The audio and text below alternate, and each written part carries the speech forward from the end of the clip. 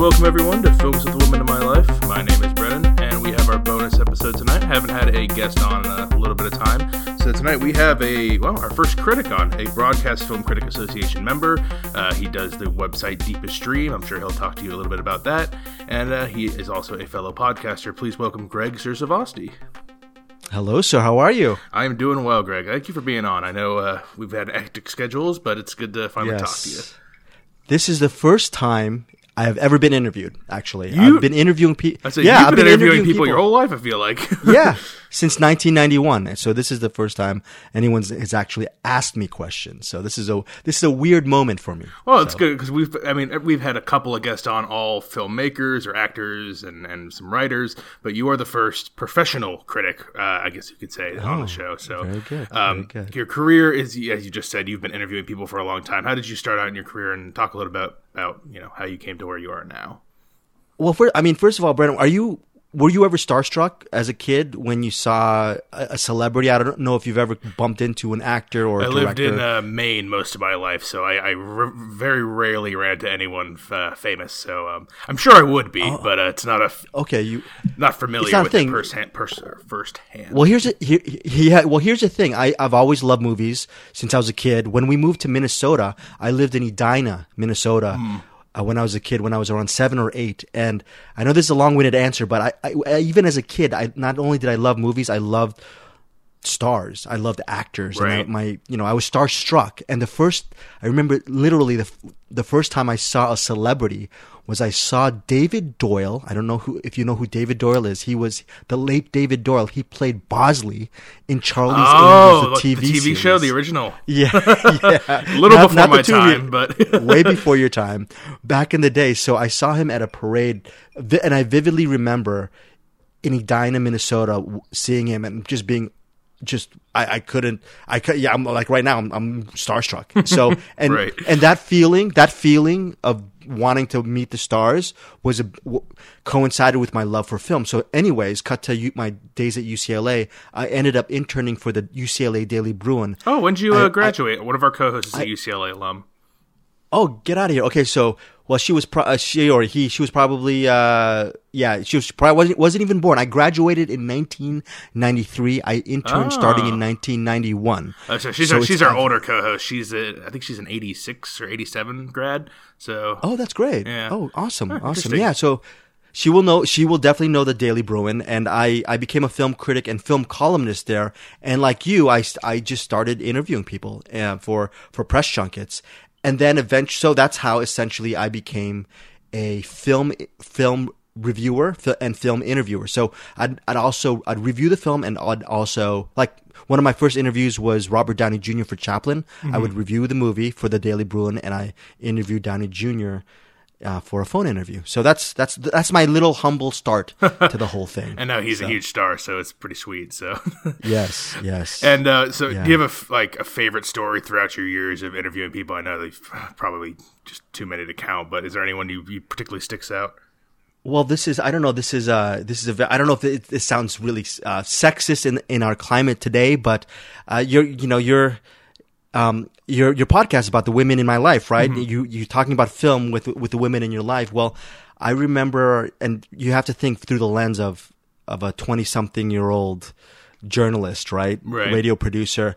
I got to interview Salma Hayek. Wow.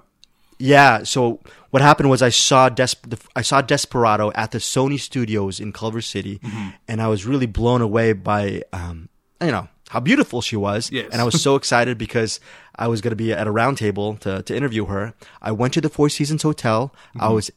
I was in the elevator by myself. The elevator opened up on the second floor, and in walks Salma Hayek. At that moment, the most beautiful woman I'd ever seen in my life. So and I was 95, 94, something like that? Yeah, whenever Desperado was released. And by then I had my feet wet as an interviewer. So I said, I remember extending my hand, saying, "Hi, Salma. I'm Greg Srisavasti. I'll be interviewing you in about an hour." And she looked at me and she covered her face and she said, "Don't look at me right now because I haven't even made myself up." Oh. And I was still. I didn't want to say, "Oh, well, you're the most beautiful person I've ever seen in my life physically." I never said that. And then I go, "Oh, okay, sure, no problem. Yeah, right. You're fine." And then so essentially she left the elevator and I went. I remember going to the room and telling people about the story, the fellow journalist, and this is what's cool is when her time came up to actually walk into the room to start the interview. Mm-hmm. This is the only time this has happened. She walks into the room, you could hear literally a pin drop. Right. Dead silence. There's just a moment where there's just. You can't even hear crickets. There's dead air. And as you as an audio guy, dead air is horrible, right? So off-putting. No, you gotta get it moving. Off-putting. But she just walked in and she looked even more beautiful than I had seen her in the elevator, because the elevator, more natural look. Now she was just made up and glamorous, and she was doing this all for radio. She was just doing. It wasn't even a television day. She was doing it for print. She was and aware radio. of this, right? Or she thought she was going on. She's always struck me as one of the smartest people I've ever interviewed. So she was, even probably at that age, maybe she was in her mid to late 20s. She was really aware of her surroundings. So and the power she had over people. But anyways, I ended up interviewing her over the years, and kudos to her. She's such a great artist and filmmaker and all that stuff. So yeah, that's my most memorable story from my youth. And do you still interview celebrities today? I know you also have the podcast. You have a website you run. You still interviewing people actively today?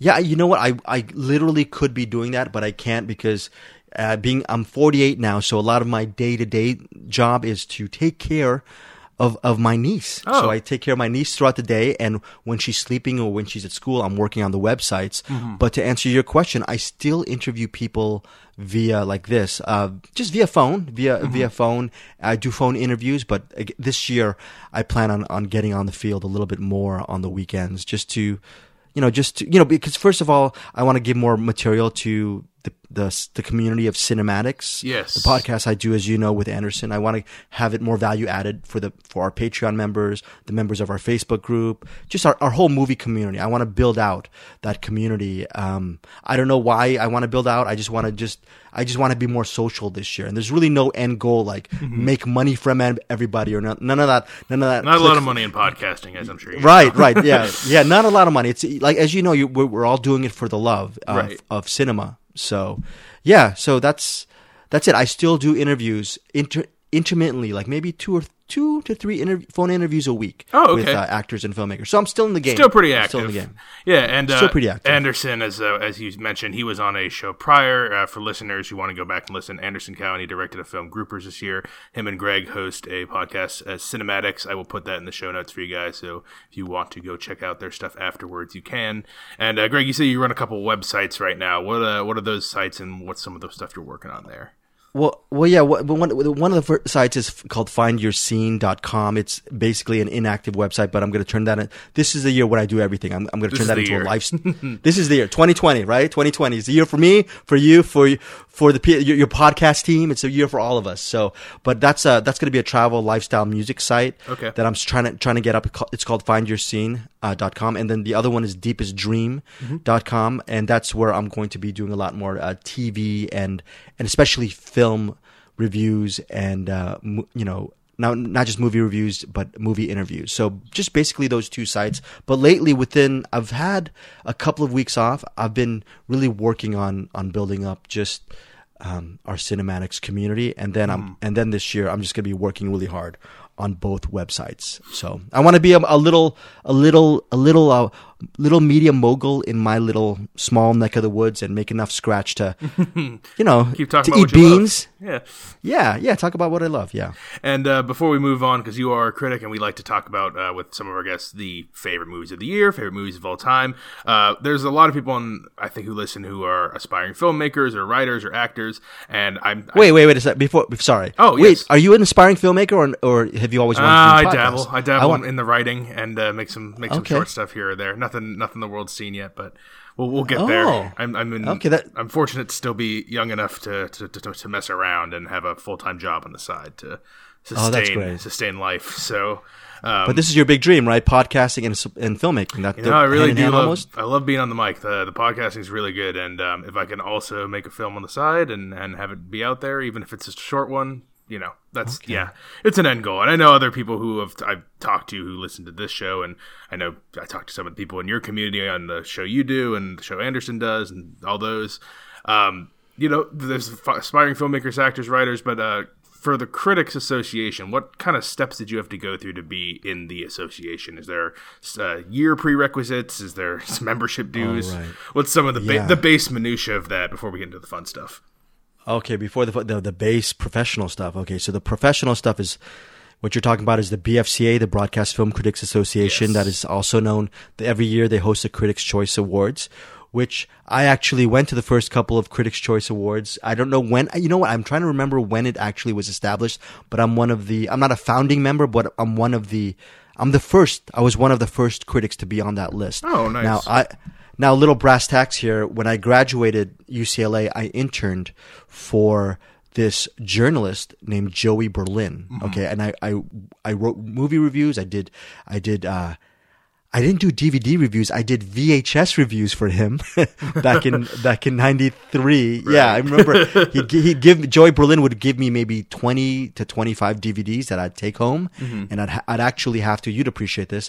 I'd have to do radio reviews of each movie, or do radio copy mm-hmm. Reviews, and then also pull audio clips from these DVDs. So I had to actually use some kind of splitter into my analog machine with and record. Mid-90s technology, I can't imagine. Reel-to-reel stuff. Yeah, early to mid-90s technology. So yeah, I did VHS reviews for Joey Berlin. Joey Berlin ended up being the creator of the Critics' Choice Awards. And then I interned with him for about a year, mm-hmm. and then I got a job as a radio producer with E! Entertainment and Westwood One. Yes. E! Entertainment and Westwood One, they collaborated and they formed a radio syndicate, a radio prep service called mm-hmm. E! Entertainment Radio. And I was the producer of E! Entertainment Radio. And this is something I haven't even talked about on Cinematics. So sure. We've been but so this is your time. This is your time to talk about you guys about your history. You guys are getting the scoop. So I worked at E! for a while, at the E! building, at the old E! building, and I was a producer of the E! Entertainment Radio. And I'd go on the field, do interviews with the celebrities and filmmakers, and then write up a daily show. It was no weekends. It was all mm-hmm. movies all the time, and that was for much of the 90s to the early aughts. Wow. So it was a little bit of being at the right place at the right time and just putting your nose down and doing the work, which back then it sounds much more difficult audio-wise than it is today, where anyone can hop on a. I say if I had to do this 20 years ago, I don't know if I'd be able to muster up the time and effort and energy to do all of it. But no, that's. Go ahead. Can you imagine splicing tape on a reel-to-reel? Oh my god! Could never. It's hard enough to convert MP3s and have to get a little software to do that for me. 2 clicks. It's. No, I can't imagine. But so we'll move on to the more fun stuff now. Now, you guys talk about the films that came out this year. I listened to the one show, and I kind of have an idea of your taste. Top 3. What is my taste, Brandon? What is your taste? My taste? Why don't you tell me? Atmospheric films. Okay. Ones that have like a distinct history and like past to them. Textured. I know these are kind of vague words, but I feel like the movies that I know that you are fond of so far this year have all those things in common. I also know you're a bit of a kinder grader than your co-host there. As am I on the show. I keep track of all the stats. I think of all our co-hosts, give the most passes to movies.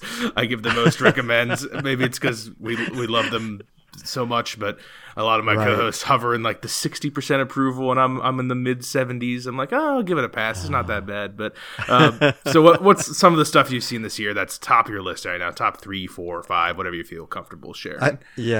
I think you and I like our misfit toys. I think that's what happens. I think so. We give a little bit, misfit toys, and we don't put them on an island. We actually bring them home with us. But yeah, I've said this on the podcast ad nauseum, but But yeah, Midsommar, Manos, and you know what I really loved, and it's getting critical acclaim, but I'm surprised it hasn't been roundly loved as it should have been, is Greta Gerwig's Little Women, which was a non-linear take on obviously a classic novel. I thought she did an amazing job, and it was a resonant film. It made me tear a couple moments, and I thought everyone was excellent. Did you see it, Brendan? Did you see it? It's funny you say that. I was thinking of avoiding that because the trailer looked a little painful for me. I'm going to be honest. It did not look like my cup of tea. But right. I also haven't heard anyone who has seen it yet because other people. Oh. I mean, usually I'm the ones telling people to go see things. So, but it's a top of your list because it's still in a couple theaters near me, and I have one of those passes to go 3 times a week kind of thing. So, if you're saying it's worth the shot, I will take it. I think it's, first of all, if you like Florence Pugh, she's excellent in this movie. Oh yeah, and you know, this is not a normal period drama. Greta Gerwig, she actually just jumbles up the whole thing in a non-linear fashion and makes it very interesting. In my point, that said, you were actually a little bit worried, or maybe didn't want to see it. Maybe something about the trailer rubbed me the wrong way. It looked a little corny and what's it, ham-fisted? Ham-fisted. Oh, good one. I'm gonna steal that word. I've never used ham-fisted. Very really? good. Oh, okay. I'm writing this down in my notebook. Ham-fisted. I'm not gonna even credit you. I'm just gonna use it on one of my reviews. See, I'm a thief. I know, right? Yeah. So look. I'm telling you, you're either gonna really love Little Women or you're going to just go lukewarm. My mom saw it. I was so excited. Because I get screeners at the end of the year. I got the screener. I took it out from my PS4 and I said, "Mom, we've got to see this right now. We got to see this right now." She started watching 10 minutes of Little Women and she absolutely hated it. Oh no! There's going to be a crowd who really do not like the execution of Little Women. I was reading in our group, on the Cinematics group today, that someone saw it and he just said. He said the same thing. He just did not click with him. So is it similar to any of her other, like, because she did Lady Bird a couple years ago, which I quite enjoyed that, and then Frances Ha, I think she wrote that with Noah Baumbach. I think. Yes. Is it similar in tone to any of those? Because I do enjoy both those movies, but this one didn't look like it was my cup.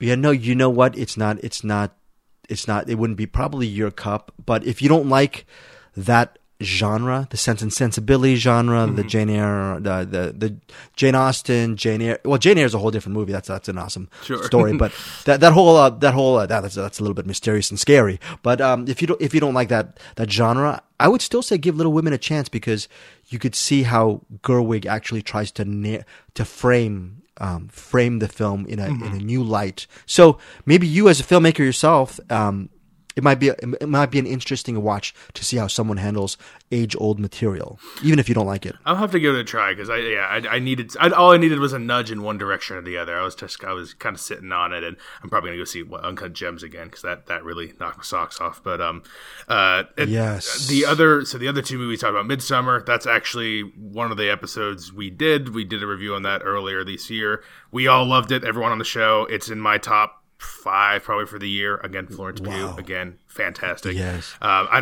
did you feel about his first film, Hereditary? Did you see that one? Yeah, look, Ari Aster, to me, everyone talks about him being the next Kubrick. Obviously, everyone says Denis Villeneuve from Blade Runner 2049 is the next Kubrick. They're anointing all these young these young filmmakers and talented filmmakers. But I think Ari Aster, the sky's the limit. I think he's going to be he's going to be one of the next great filmmakers of our time, like Denis Villeneuve.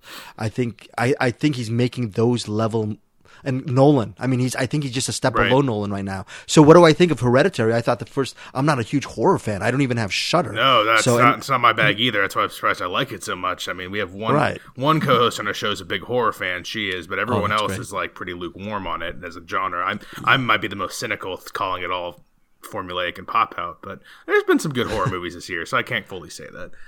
Well, you know what? The great thing you asked about Hereditary, I think Ari Aster is such a genius as a filmmaker that even if you don't like horror, you're going to really love the immersive experience of Hereditary. It is immersive. That is the word. Immersive. Yeah. It's scary. It's scary as as AF, right? And you are also, allowed to curse on our show, but I know you guys don't curse on your other show, so it's up to you. Yeah, I'm a horrible non-cursor. I put stars and asterisks whenever I spelled F star K C K. So whatever you like. Whatever. I'm weird like that. I have that weird thing. But Hereditary was one of my favorites the year it was released, and it's one of those movies that could actually make a viewer want to watch more horror films, because then you realize, horror movies are not just a bunch of zombies attacking a mall and eating people in their flesh. There's literally a context and a subculture within the horror. So these types of movies that Aster is making makes us realize that there's more than the blood and guts and gore to horror. There's something even more scary, which is the human condition. So, yeah. It's one of my favorite movies of the year, and it's in the same token of, like, what do they call it, the elevated horror genre. I'm assuming you've seen what was it, Lighthouse, that came out earlier this year, the black and white Robert Eggers film. Anderson told me that I still haven't seen it. He said if I saw it, he thinks it might be my top 2 or 3 film of the year. I think it'd probably be in your top 5, honestly. Really? I mean, it's in that family of that new, because The Witch, another different type of horror film, I should say. Because, like, when I think of horror, I think of the formulaic. I call them the fart jokes of the horror or the horror genre is the jump scare. It's just like it startles you in your seat, but that's not a scare. I called that a startle, and it's just not. It's not a true like a Midsommar where it's like a deep psychological horror. But no, Lighthouse. We talked about that one too, but I think that one would be up your alley. Oh, so not too many cheats in the Lighthouse as far as jump scares. No, Lighthouse much more psychological, and by the end, it's somewhat ambiguous, but I think you kind of have an idea of what you're doing. I have to go back and see it a second time, because when I left, it's one you have to stew on, because there's a lot going on. But the two leads, Robert Pattinson, Willem Dafoe, it's peak them. Willem's been great for years, but Robert Pattinson, he's had a renaissance in the past couple of years. I think this is one of his best too. Well, Anderson also said he really hated the ending. Did you? I'm thinking you might have loved the ending with the way this movie is. As it goes, I like it more. The beginning is a little like too day in the life for me, and it's a gross movie too. It's a very gross movie until there's like a midpoint where they start having conversations and arguing with each other, and then from then on out it becomes kind of a psycho trip, which I actually enjoy. I don't mind the ambiguous ending, and we had a very lengthy and argumentative discussion on it. I think it's a thought-provoking film, and I haven't seen The Witch. I have to go back and see The Witch. I know that's wrong of me to crown him such a up there with Ari Aster, but no, it's worth it. It's worth the time. Well, we're talking about favorite films here, and films that you think I love, which is atmospheric. Mm-hmm. So my all-time favorite film, and it's based on nostalgia, and it's influenced me even to this day, is Alfred Hitchcock's Vertigo. Oh, okay. And if you look at it today, maybe some of it may seem dated or whatnot, but it's still, to me, again, to off-use phrase, immersive cinema. The first time I'm seeing it, I'm a 10 or 11-year-old kid, seeing Kim Novak basically do a little bit of a turnabout on James Stewart's character, and seeing Stewart's character obsess over this dead woman via the visual compositions and the Bernard Herrmann score. The visual compositions by Hitchcock and the score by Bernard Herrmann. That's when I realized like a movie could be more than just an A to B plot-driven acting exposition thing. It could be an actual experience. It could be a surreal, erotic, sensual, maddening. You could have all of these emotions without talking heads, so that's why it still stays. Yeah. That's it's for me. I mean, when you go back that far, it's tougher for me because I came out when mid 90s when I started watching anything, and then by the time it's contemporary, there are things I go back, like I still love, like Billy Wilder films are really good. Right. What's his name? He did Moonstruck, but he did a bunch of older stuff. Norman Jewison. Norman Jewison, that's the man. Yes. Some of his stuff, Heat of the Night, it's excellent. But yeah, may I suggest to you, if you have not already seen it, I believe it's on Amazon Prime Video, The Cincinnati Kid. I have seen The Cincinnati Kid just recently, actually, just probably couple weeks ago. Oh, really? Yeah. Oh, did you review it on the podcast, or did you talk about it? I did not. We typically review contemporary stuff and some. We go a little bit far back, but like I don't think we've gone before the 80s yet. I have to really convince some of my co-hosts to stomach. One of my co-hosts, I told her to review classic cinema, and she's like, "You mean from 2001?" I'm like, and she did not mean A Space Odyssey. She meant the year. So you know what? I don't scoff at that. When I was a kid, I used to scoff at that. Now at 48, I go, everyone has their own taste, and that's neither good. That's neither here nor there to me. As long as you love your film, as long as you love movies, you're good with me. You know, that's my camp now. You know, maybe one day I'll open my heart a little more to your way of thinking. maybe that would be nice. I think that's a much better way to live. I'll let us wrap up here. Oh, quick on Manos, another one that hasn't gone up here yet, so I haven't had a chance to see it.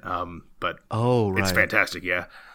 Yeah, it's fantastic because it's set in the jungles of Colombia, and it centers on this teacher who is kidnapped by these terrorists. These terrorists are kids, and they're tasked with basically taking care of her and holding her hostage because eventually she's going to be ransomed for something bigger. So that's essentially the bare bones story of Manos. But the reason why I liked it is it's, again, I'm not going to use that word that we've been going to immersive. It's visceral. How about that? Visceral cinema. It's directed by and written by Alejandro Landes. And, a lot of people might really not like it because some people have their taste. Some people don't like watching subtitles, right? So maybe an exception every year is people will have to see Parasite because it's considered the best film of the year. Whether or not it is, that's a point of contention. But that's a subtitle film. But I put Manos in the same category, wherein it might be a little bit of a hassle to read the subtitles for people who do not like foreign cinema. But it is it's an action film essentially, and it's a lot of the images will literally blow you away. They're living in the jungle. You could feel the sweat and the mosquitoes and the blood everywhere. So it's like feeling like you're being dropped in a jungle, and for close to 2 hours you can't breathe. That's the experience I'm looking for. That sounds fantastic. It's an amazing film. Again, there are people who are detractors of Manos, but I think it's one of my favorites this year. I can't wait to hear what you think of Manos. What's your favorite movie? I'm gonna throw it back to you. You actually mentioned it earlier. I mean, it's a tight race right now. There's a couple up there. Midsummer's in top 3. The Parasite knocked me away. And I've seen I've seen a good amount of Bong Joon-ho's filmography, but this is. When people were calling it his masterpiece, I thought, I was like, oh, there's no way it's going to be. And I went in and saw it. I'm like, oh, it was started as a great movie, and then it became an excellent movie by the third act, which I know we did it on our show, but I don't want to spoil that for anyone who has any interest because it's just, I knew so little going in, and I think that's just the best way to go in. But yeah, Parasite really just blew me away this year. There's a couple others that are in contention, but it's unlikely it'll dethrone Parasite. In all fairness, as much as I really love Parasite, I still have a weakness for Mother. The reveal towards the end of Mother, just obviously a lot of people will say Parasite's a better film, but that's the thing, that he has so many really excellent. Like, I'm trying to think of his worst film, and I think it would still be like a B or a B plus for me. Like, what I've seen, Okja is what I was thinking of. Yeah, I was like, Okja's good, but it's like, anyone else, it could be their best film, but he's up there. He's one of our best working today, in my opinion. But, and I'm sure you've said this on your podcast. Your all-time favorite film. What comes to your head? Oh yeah, I think I've said it like once before in maybe one of these interview ones. But it's like a kind of a 1A 1B between Tarantino's third film, Jackie Brown, very underrated film. Very cool. It's I couldn't gush enough about it. And then the David Lynch's Mulholland Drive. And those two very different films. I guess the only thing they have in common is their length, but and somewhat slowness. But I really do enjoy. I enjoy Jackie Brown for the characters in the story. I enjoy Mulholland Drive for the soap opera-y dream that it is. So, wow, it's odd stuff. Wow, Mulholland, and then it's pretty not bad. And Jackie, Mulholland, by the way, I interviewed David Lynch for not Mulholland, but I remember actually being when they said that word at the end, I go, what the heck is this movie about? But I was still blown away. Right. But I remember for his movie Inland Empire. That movie is very hard to watch. Very in every sense of the word. It's in every sense of the word. Yes. I interviewed Lynch and Laura Dern. They were interviewed them together, and what's so funny is I interviewed them when I was working at E! Entertainment right across the street.